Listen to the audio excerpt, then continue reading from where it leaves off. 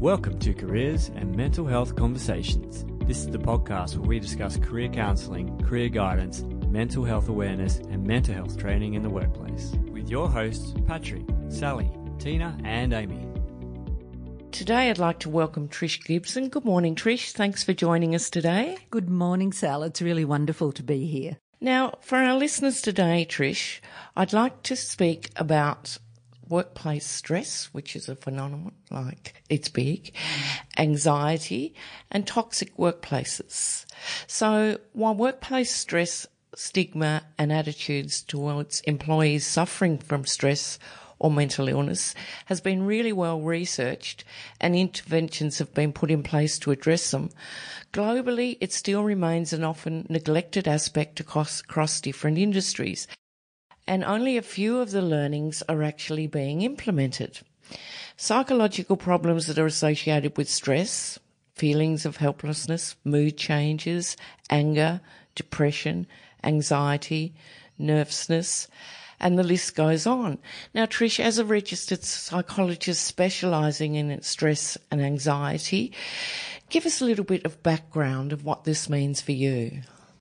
Well, it's a complete contrast to the experience I'm having now. If only every workplace had the opportunity to be in the company of people that they trust, addressing issues that are important and in a safe environment, such as we are today having this conversation.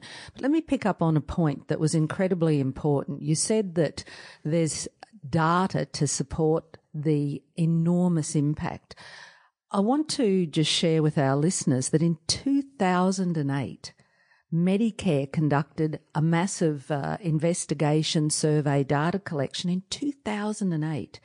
They said that $14.8 billion a year was lost to the Australian economy due to stress. Now, that's a decade ago, Sal. And interestingly, Trish, that data, that's the last lot of data we've got. Now, that's 10 years ago, and there's not one place collecting this data because people are operating independently. There really does need to be an overhaul on that data so we know what we're looking at. Well, not that I spend my time vigorously researching constantly, but I do think it's very important as thought leaders in this area and practitioners that we have the facts and the data straight.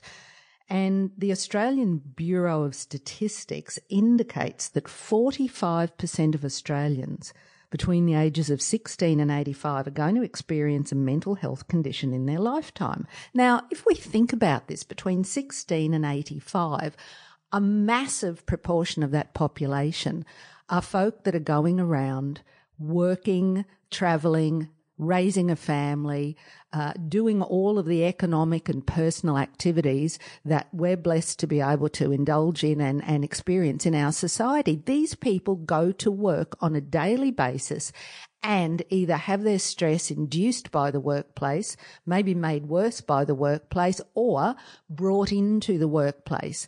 So on the basis of this Australian Bureau of Statistics data, I think we can safely say we have the facts and evidence to say that to ignore this problem is absolutely something that will be detrimental to every Australian person in the workforce and indeed their family and associates. So we've got to look at it. And indeed globally.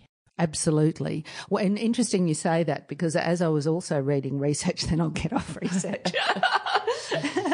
But as I was reading research, one of the stressor factors that have increased in importance over the last decade is if you want to say, the globality of workplace expectations. So the fact that we're now connecting with our suppliers, our collaborators, our customers, and so forth in an instant in technological ways that even weren't so relevant a decade ago. We've really got to look at it. And this is sort of not only one of the passions that you and I share, it's almost a mission because every single one of us has been affected. You and I have too over a long career. And I think we've discussed this before. That's why you and I have independently focused on how to assist people in our practices and through all the methods that we've delivered. So, Trish, can I just get down to some nitty-gritties? Now, I'm not going to ask you specifics for obvious reasons, but tell me, draw on some of your experience on how workplace stress and anxiety actually impacts on an individual's well-being. Yeah, it's a brilliant question, because if we were, and I'm definitely going there, if we were to ask many people who perhaps didn't have the experience and insight that you and I have, what they're going to say is relevant, and it's relevant more to their physical being. Oh, I'll get headaches, I get tired, I'm exhausted, haven't got the energy when I get home. Now, it is fairly obvious when somebody's physical health has a downturn due to worry, stress, overwork, unfair practices, various things, poor relationships in the workplace. People can notice that. The thing that needs attention, absolutely, and prevention. The thing that is more insidious, by which I mean not as easily noticed and more detrimental in the long term, is the person's loss of confidence, and that leads over time to a real change in the perception of their own self. Now, once somebody's identity becomes misinterpreted, I'm not that bright, maybe I shouldn't have been in this workplace, I thought I'd go for the management position, but now I'm so stressed out, I don't think I can. Once somebody begins to have a different self-identity, it affects every single aspect of their life. So it's not just the physical, which is the most obvious to identify first. It just spreads out. And once that happens, gosh, you know this, you've done so much training, counselling yourself, Sal, and as have I. But once that happens, what we're talking about is somebody comes home, they're grumpy with their kids, they're not as loving toward their partner, they're exhausted, they might not engage in their social and family or community activities. So what I'm talking about is somebody's whole lifestyle can go slipping down that slippery slide because their self-identity has been dramatically altered. I've coined a term. I was talking to a client of mine. She's a senior person in an energy company, and she came to me very exhausted at one point after not having a consultation, for a little while. And I said to her, you know what? It doesn't sound very scientific, but I coined the term boundary creep. So by that I mean just little by little, she took on more, she absorbed people's difficulties, she backfilled for somebody little by little. And I think we should explore that a little more, because sometimes it's not go to woe. People are better at saying, oh, sorry, I don't think I can do that. But the little by little is the very insidious aspect of workplaces that kind of grabs people at one point.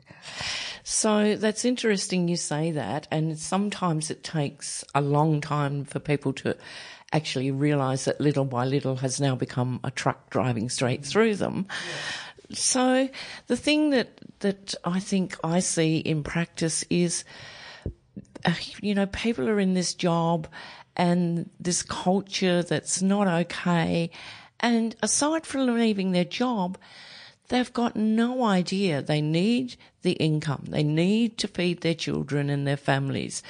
But their confidence is lost because their identity is lost. So they're feeling so dreadful that they don't even know where to start, even if it was to look for a new career or transition. So sometimes they just leave the job because they just can't do this. Or other times they stay there and they suffer and they suffer. And by the time they get to my office or your office, it's a disaster. What message can you give these people out there now that are suffering workplace stress, anxiety, all those types of things, depression? What message can you give them that there is things that you can do? Yes.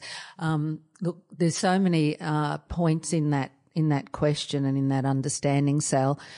One of the very initial questions that I put to any individual that I'm working with or for, or groups that I'm delivering or our company is delivering training to, is this. And recently I asked a group of senior health practitioners and also their customer service staff.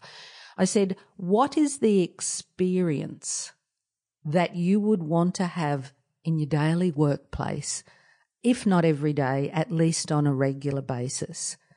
And they kind of looked at me and went, And I said, now think about it. What is the experience? So as we work through that, people will generally say, I want to feel good at work and I want to do good. I want to do a good job. So I would say that if anyone at any point checked back internally, what experience do I want on a daily basis, and to what degree am I having that experience? If there's a massive gap on a regular basis, or even a significant gap, you're going to know it because you're not going to feel good. So number one, it's awareness of what you want to experience. And two, where are you at relative to that? Now you might go, well, that doesn't stop the harassing boss or the overwork. But that's a mistake to think you can kind of reverse engineer everything and change the culture of the organisation all at once. If we have from the get-go, even in the interview, a knowledge of what we want to experience, what we're going to do is be able to ask better questions. And this is some of the things that we teach. Empowered, aware questions and of oneself.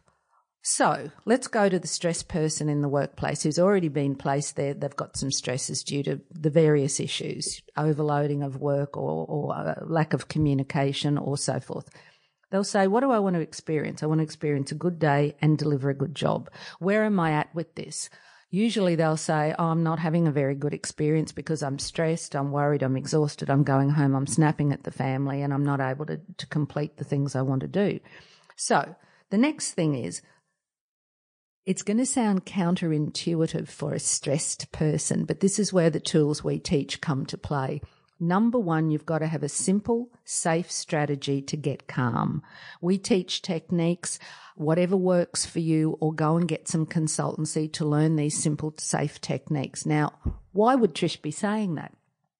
Because if we can reduce stress and get calm in that moment, what happens is a part of the brain that is involved with problem solving, analytical thinking, and recollection works better. When we're in a stress twist, we can't think clearly as to how to solve the problem. We continue to focus on the difficulties of the problem, and there's a vicious circle like a cat chasing its tail, increasing the stress. So, number one, where am I at compared to what I want to do? Number two, get calm. Number three, is the issue within myself? Emotionally, physically, whatever. It might be something at home. No. Number four, is it outside of me? Management, workload, culture, bullying, harassment, unfair procedures, and so forth. And if we can identify the major influencer of the stress, number five is what action can I take? And that's where a workplace for mental first aid professional and trained and qualified person can be perhaps your first step of contact. It might be your external consultant, your psychologist or somebody. It might be somebody that you trust within the organisation. But at that point, when you've got clarity, unless you can solve it yourself, the very best thing to do is get some strategy and support and tools from somebody who is professional and objective, because we are not in this universe, I have learned personally, Sal, to solve everything on our own. And that's a really valid point, Trish. So I'm just sitting here as you're speaking thinking about one of my clients who is super overworked, meeting ridiculous deadlines that Superman couldn't meet, just told to get on with it and do it, very sad, very depressed, but doesn't know how to communicate that she's feeling this bad, fears she'll lose her job because she's got to meet these deadlines. So it comes back to how do we get people to understand the need for knowing. So there's a big problem. But in her particular problem, it's communication. She doesn't have those communication skills to say, stop, Mr. Boss, we need to have a conversation. So what you're saying is in there is get calm, find a safe place. But when they're in that absolute turmoil, without those extra skills, without learning, okay, I'm calm, but tell me some of the other skills that you teach to your people that are too frightened to speak up, that are quivering in the corner, that, you know, just don't know how to overcome this for fear of losing their job. Sometimes the impetus for somebody to go and seek some mentorship or tools or guidance comes from the fear is so much, the pain is so impacting that they just can't stand it anymore. I mean, having seen so much of that in consulting in workplaces and privately, I would implore anyone listening not to get to that level. But sometimes the impetus is that they're in a place where they're ready to leave or they can't stand it anymore. If you're in that place, get some support instantly. I would implore people to take action before that. But let me explore a subject. You talked about they're fearful, they're afraid, they've got work that they can't get through. If it's a cultural thing, poor leadership, poor practices and so forth, I talk a lot, and I know you do, Sal, about what I call psychological safety. The elements of that, number one, are trust. If people are in a workplace where they don't feel safe enough to respectfully converse about their issues and the pressures with their leadership, their managers or their colleagues, sometimes in an unsafe psychological workplace, the best thing is to exit because you want to save the person's identity, psychological wellness. But then that workplace only perpetuates that with the next person that is the replacement. So if that person is absolutely stuck, they've got to get help. They really do. And I would encourage all workplaces to be preventative, to have a mental first aid professional, to have a consultancy safety line, and to have ongoing wellness training, which includes psychological safety principles in the workplace. That means, how do we communicate without fear? How do we have trust with each other in the workplace? How can we have a difference of opinion without making somebody wrong? How can we encourage people in their differences to gain the skills and flourish anyway?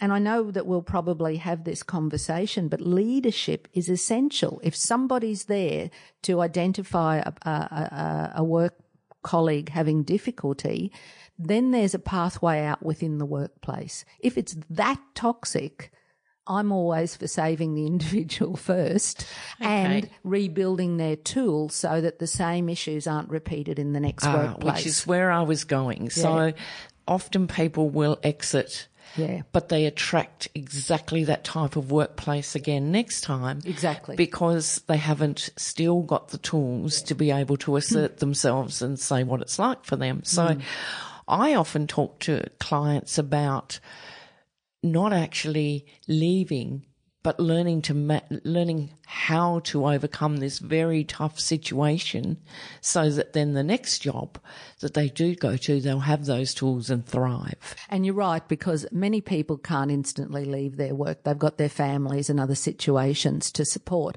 So I'm going to make a clear distinction. If something is so unsafe, obviously if there's workplace harassment, sexual, physical harassment at a degree, look, safety always, common sense number one, take action, move out of that. If it's, I need to tolerate it, I need to just get through it while I look for another position or some other relevant lifestyle reason, it's always about what boundaries can I put in place? If I can't manage and control the situation, I can manage and control the way I react to it. And often people feel they lose their own power because they're so overwhelmed. That's why learning how to get calm, learning how to think differently, learning how to have better boundaries, and what meaning do I choose to make of this? And often people go, well, I can't choose. It's just a difficult workplace. If somebody chooses to stay in a workplace, the strategies to make different interpretations of that inside one's own head, the strategies and tools are available. Increasing self-confidence, better boundaries, and learning how to specifically negotiate unfair requests. Thanks, Trish. Now, look, how I got into this work is because I worked in a very toxic organisation for 7 years, and I used to think, I'm going to start a business that's completely different to that. So I'm speaking from experience when I say I know what it was like not to have a voice and to, be afraid to speak up. But that led me on to go and learn and get some coaching and get some help. So no longer did I work in a toxic organisation, but I thrived in the workplace. So I went from, I can't exist like this, learnt the strategies. I didn't just go along, now that feels better. I thrived. Yes. And when you thrive and you want to go to work and you're bouncing out of bed and you're doing something you love and you're in a culture of support and trust and loyalty, life goes from being down in the gutter to absolutely loving it. So it's not just a matter of simply existing and getting the tools to simply exist. You get the tools, you have some exploration around that, and you go from simply existing to thriving.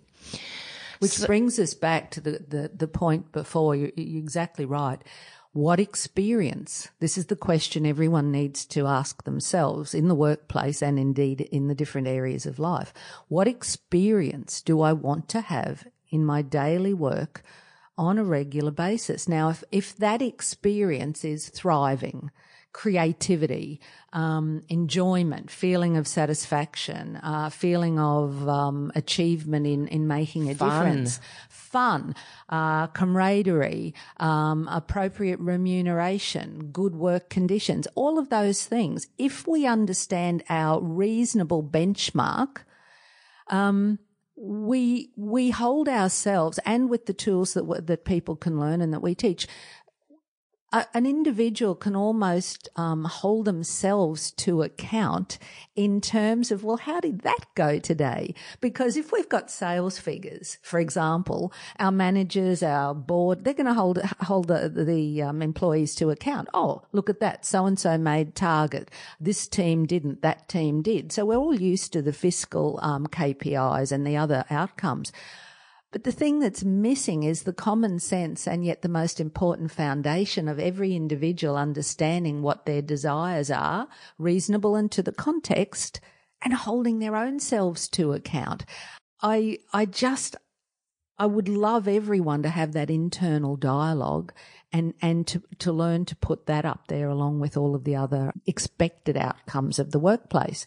And we've all come through toxic workplaces, and I work with many individuals and teams who themselves are within an element of a toxic workplace. And you know this very well, Sal, and so do I. This brings us to leadership because the culture is dictated in many ways by that. And I know you've got a lot of experience in that. So that leadership is a good point to start on. So we're not going to beat up on leaders. We're going to have a look at both sides.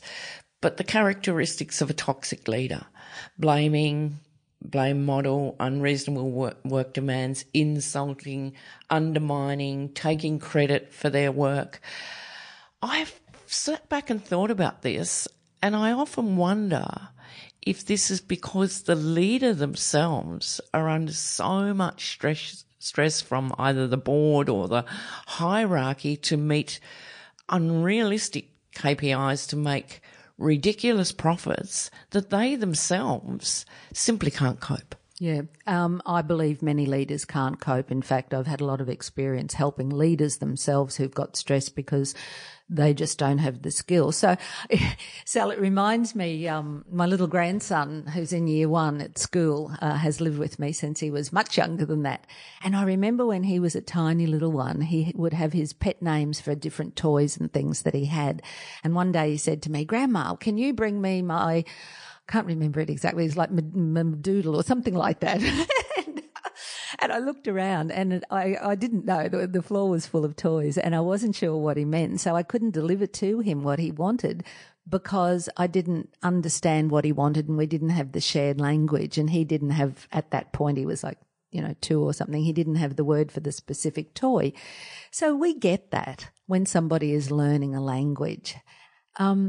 What I find intriguing is that few or too few companies and personnel understand what a leader is.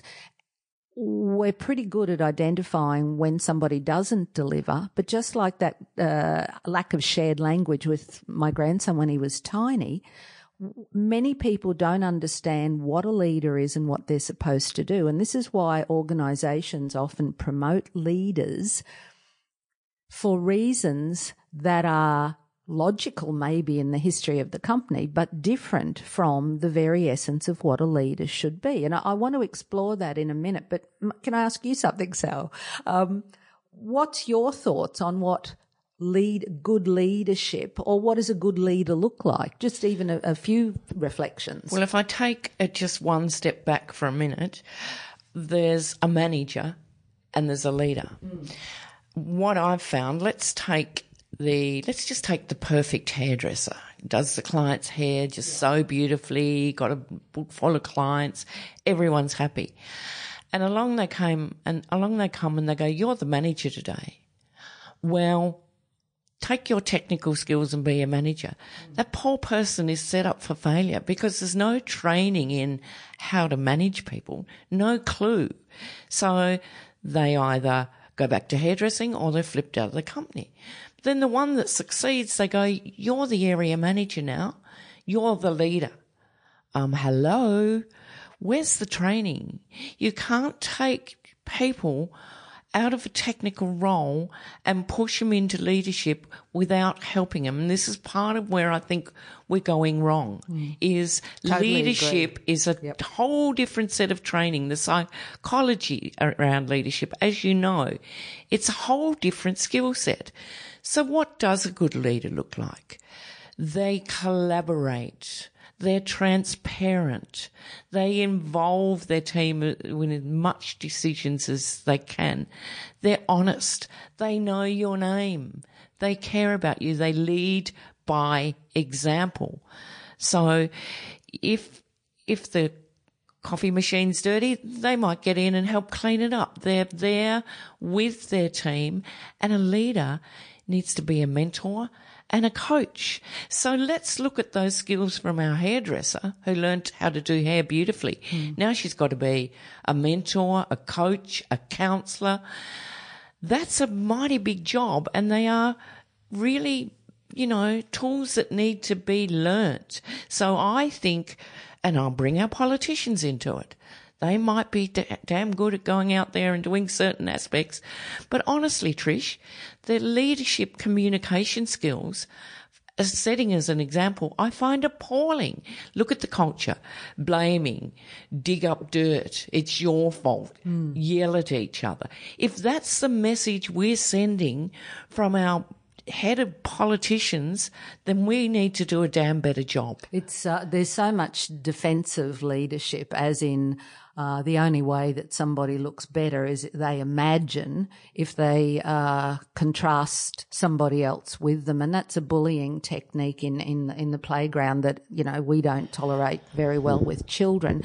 And I completely agree, Sal. I've had the experience of supporting many leaders individually in that over my experience. And many of them said, "God, I was so happy in my medical practice, in my engineering work, in my nail salon when I was doing the technical things, because the cross-generalisation of the skills, it's just not there. They say the worst thing is when I have to deal with complaints and conflicts, or if I have to address somebody's issues, it's the people skills. And I will say this as well, there are different calls for different qualities of leaders at different phases of an organisation or a division of an organisation's development. So, for example, if an organisation is just starting up or amalgamating, it's a whole fresh enterprise,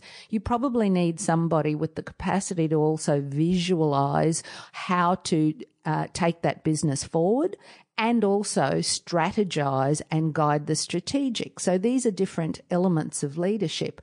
If it's a well-oiled machine that not only needs to continue to maintain but also thrive, you may not need in that organisation such a spearheading of strategy. You may need much more inspiration to take a well-oiled machine to the next level. Now, to be a transformative leader, an inspirational leader, a strategic leader, a human relationships leader, and get your own work done, massive ask. And most of the people who run poor teams, as in poorly run teams, you're spot on, Sal, they're not happy in their leadership, most likely because they're a mismatch.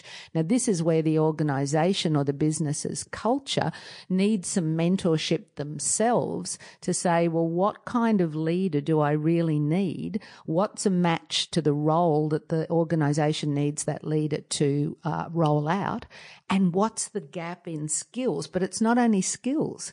What's the gap in attitude? How can we build somebody's resilience, compassion, communication, confidence, and boundaries? Because just because somebody backfills a leadership position or has been in the organisation for longer than anyone else and therefore is next in the rank for the job, those attitudinal foundations which make leadership work, build loyalty, build trust, build psychological safety, they don't come with the package of the person who is good at their thing, but they, by gosh, can be taught. I know that. That's what I'm brought in to do. You know that. That's what you've done. But I would encourage every business, from the hairdresser to the nail salon to the larger organisations, to think about building the internal culture of their leadership. Which is one of the things that I think is one of my biggest bugbears, is that staff training seems to be the last thing, generally speaking, I'm not putting everyone in this box, last thing on the list. So we fill our cars up with petrol, we have nice furniture in our office, we make sure our computer works, all the equipment's great, the bills are paid, everything in that organisation is maintained. But the last thing that I find is spending money on developing your team still seems to be very weak link in Australia. Now, I'll give you an example. To me, everyone in this world should be trained in mental health first aid.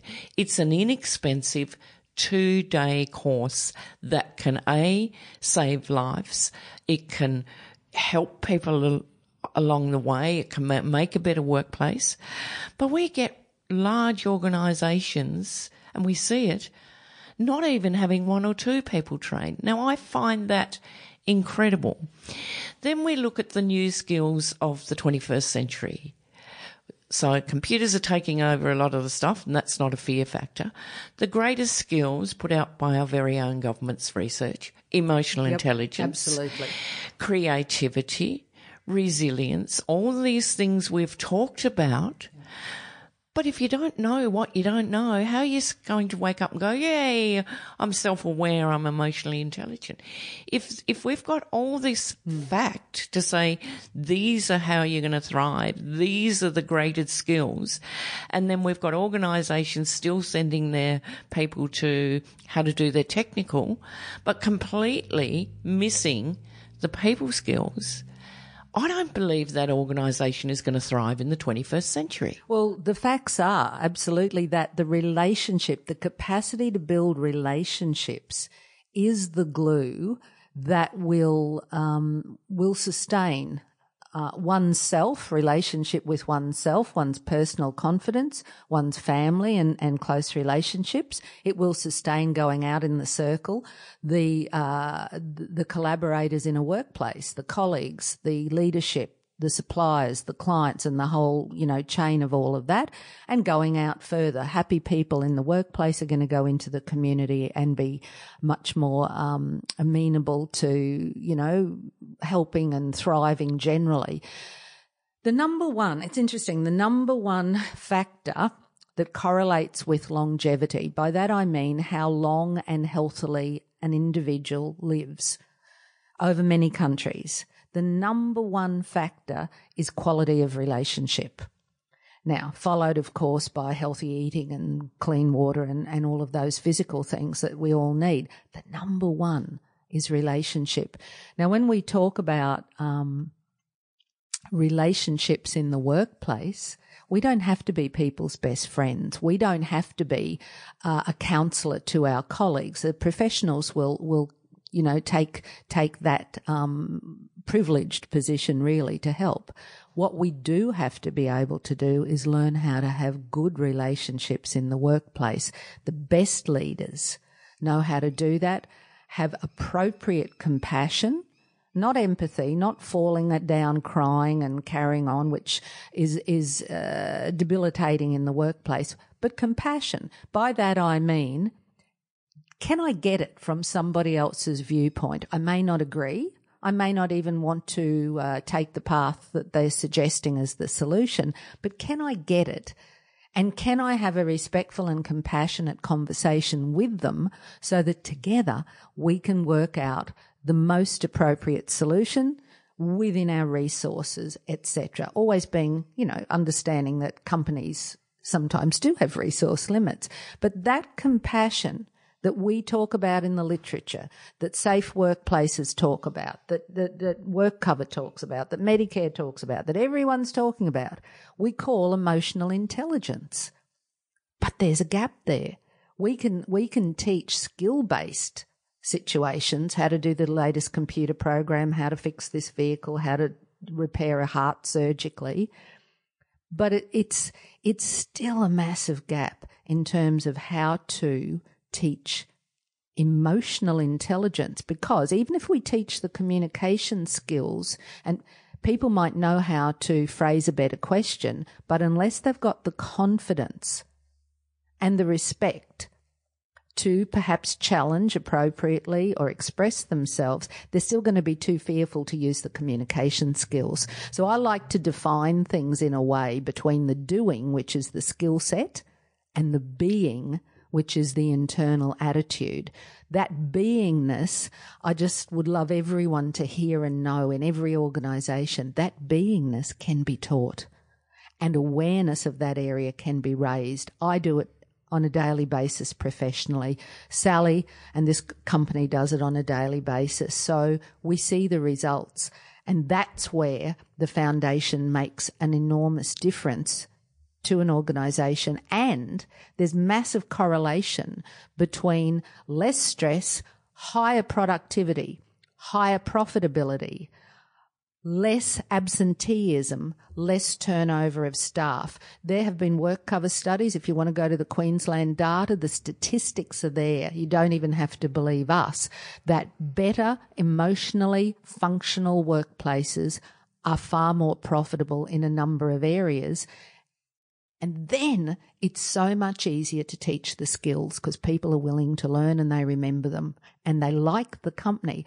You've had the same experience, Sal. We've discussed this before. When we've gone in separately, collectively to deliver trainings, and I talk to staff afterwards and management, the loyalty level goes up because they feel that they're respected. They feel that the company values them and they're putting the company or the business's time into the staff because they value them and they're giving them something that is very powerful, and loyalty goes up, appreciation goes up, and the willingness to input those practices in the workplace goes up. And that's my experience. So what we've got to do as a community is talk to everyone and build that gap awareness between we can offer, companies can get. Go and get your training, build your attitudes, build your skills. It's possible. And I'd love everyone to be asking the question in their workplace, can we please do that? Yeah, and that's interesting because there was a whole lot in there that I was picking up. Emotional intelligence is a word that I've found has been bandied round. But if you look deeply into that course, there are so many good skill sets that it's not just emotional intelligence. You're learning so many good things about self, because the first thing to be happy is know thyself. Yeah. And this just doesn't come to the workers. It comes to the leader. If the leader is happy in self, if the leader has thrown out ego, or the bad part of ego, if the leader gets down with their team and is part of that team, you're absolutely spot on. The loyalty goes through the roof. We know the figures of presenteeism, absenteeism, stress leave, all of those things. But people look at you like, really? Oh, well, no, I didn't know that. It's costing companies billions. But what I want to say here is, as a professional, you and I, as professionals, have to continually go out and develop our skill set. We're required to do 30 hours professional development a year. We're required to network. We're required to read journals. That lifelong learning for everyone is paramount, but not just in the technical skills, in self-growth. You're green and growing, or you're ripe and rotting. Have you got a fixed mindset, or have you got a growth mindset? When you look up fixed mindset and growth mindset and have a look where you are, that fixed mindset, you're not going to ever be truly happy, because it's a negative zone. It's stuck. You're going round and like spinning wheels in the mud, and all that happens is the mud gets spun out onto the people around you, metaphorically, and it's a continual focus on the problem, and to the point where sometimes in the workplace or in personal lives, people think that they are the problem. That's just the way they are. And this is how we've come a beautiful circle around a person's identity. I'm just going to throw something in about, we've used the words emotional intelligence. I've used the word compassion. I have had the comment made, well, wouldn't compassion make you kind of soft in the workplace? Wouldn't it cause you to feel so much for people that you mightn't be able to make good decisions? So I want to be very clear in the way that we might teach and share the skills for compassion. That means the capacity to have enough emotional awareness to get it. What is my manager really saying to me? What is behind it? What are the implications? Oh, I get it. Okay. But if a decision needs to be made, maybe that person is not in the right position. Maybe they should not have been the manager, and it's the organisation who promoted or put that person or backfilled that person. In the wonderful example you gave before with the hairdresser coming up, happens in every sphere of industry, even at the senior director level. Somebody will backfill, somebody will do that. And if you're compassionate, number one, with oneself and then with the staff, sometimes the most compassionate and caring thing to do, once we can objectively assess everything, is to cause that person to have a redeployment to a different position, is to carry through with a transitional training process, is to go through with a professional, appropriate and compassionate workplace performance review, including training and upskilling so that the person does have the skill gap met, is to say, no, I'm sorry, you cannot take that leave. And you can do that without feeling bad, guilty, like you're a bad boss, a bad colleague, or shamed or guilty or whatnot. You can do it clearly, because the attitude of compassion allows for the very best outcome with the consideration of all the elements. If we're stressed, we actually can't think of everything because literally our brains aren't working to capacity. So compassion may mean that you are even clearer in making that decision, which could be a difficult decision, but of course a fair one and a well thought out one. So a compassionate person can have even better, clearer, more productive boundaries. Just wanting to clear that point. No, that's good. And one of the points I'd like to clear up is that we don't want people to feel like they're victims stuck in this job. But sometimes you might be in the wrong job, or you might be doing things that are bringing some of it on yourself. So it's important to accept feedback graciously. So I want to make that clear, is feedback is good. Whether it's negative or it's positive, it gives you a time to reflect and go, what could I do differently that is for self and is for the company I'm working in? So it's not about sitting there and going, I can't do anything about this, because I embrace feedback. And sometimes it's not easy to take. But if you sit and reflect on that and think, what is the lesson in here for me? That's growth. And, that's a perfect segue to mention something that I think is critically important as a foundation to this. I always talk about personal leadership, leading yourself, leading whether you are the CEO, whether you're the newest employee, personal leadership. And if we have personal leadership, we're going to be able to ask a better question.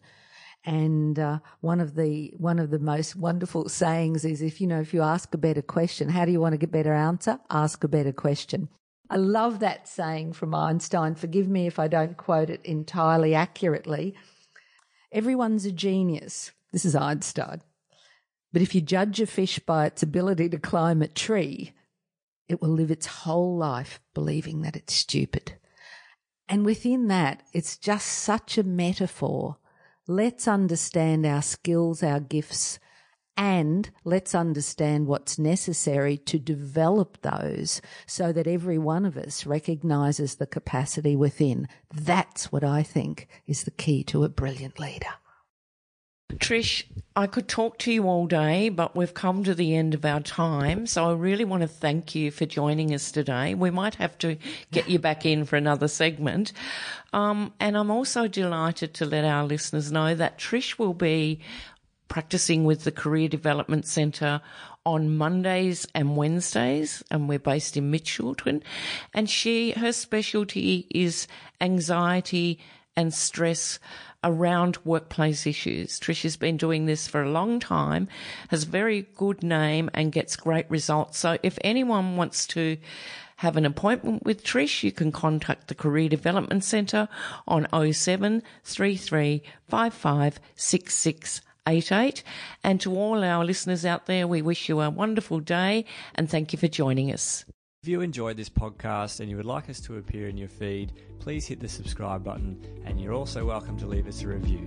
For more information, visit careerdevelopmentcentre.com.au.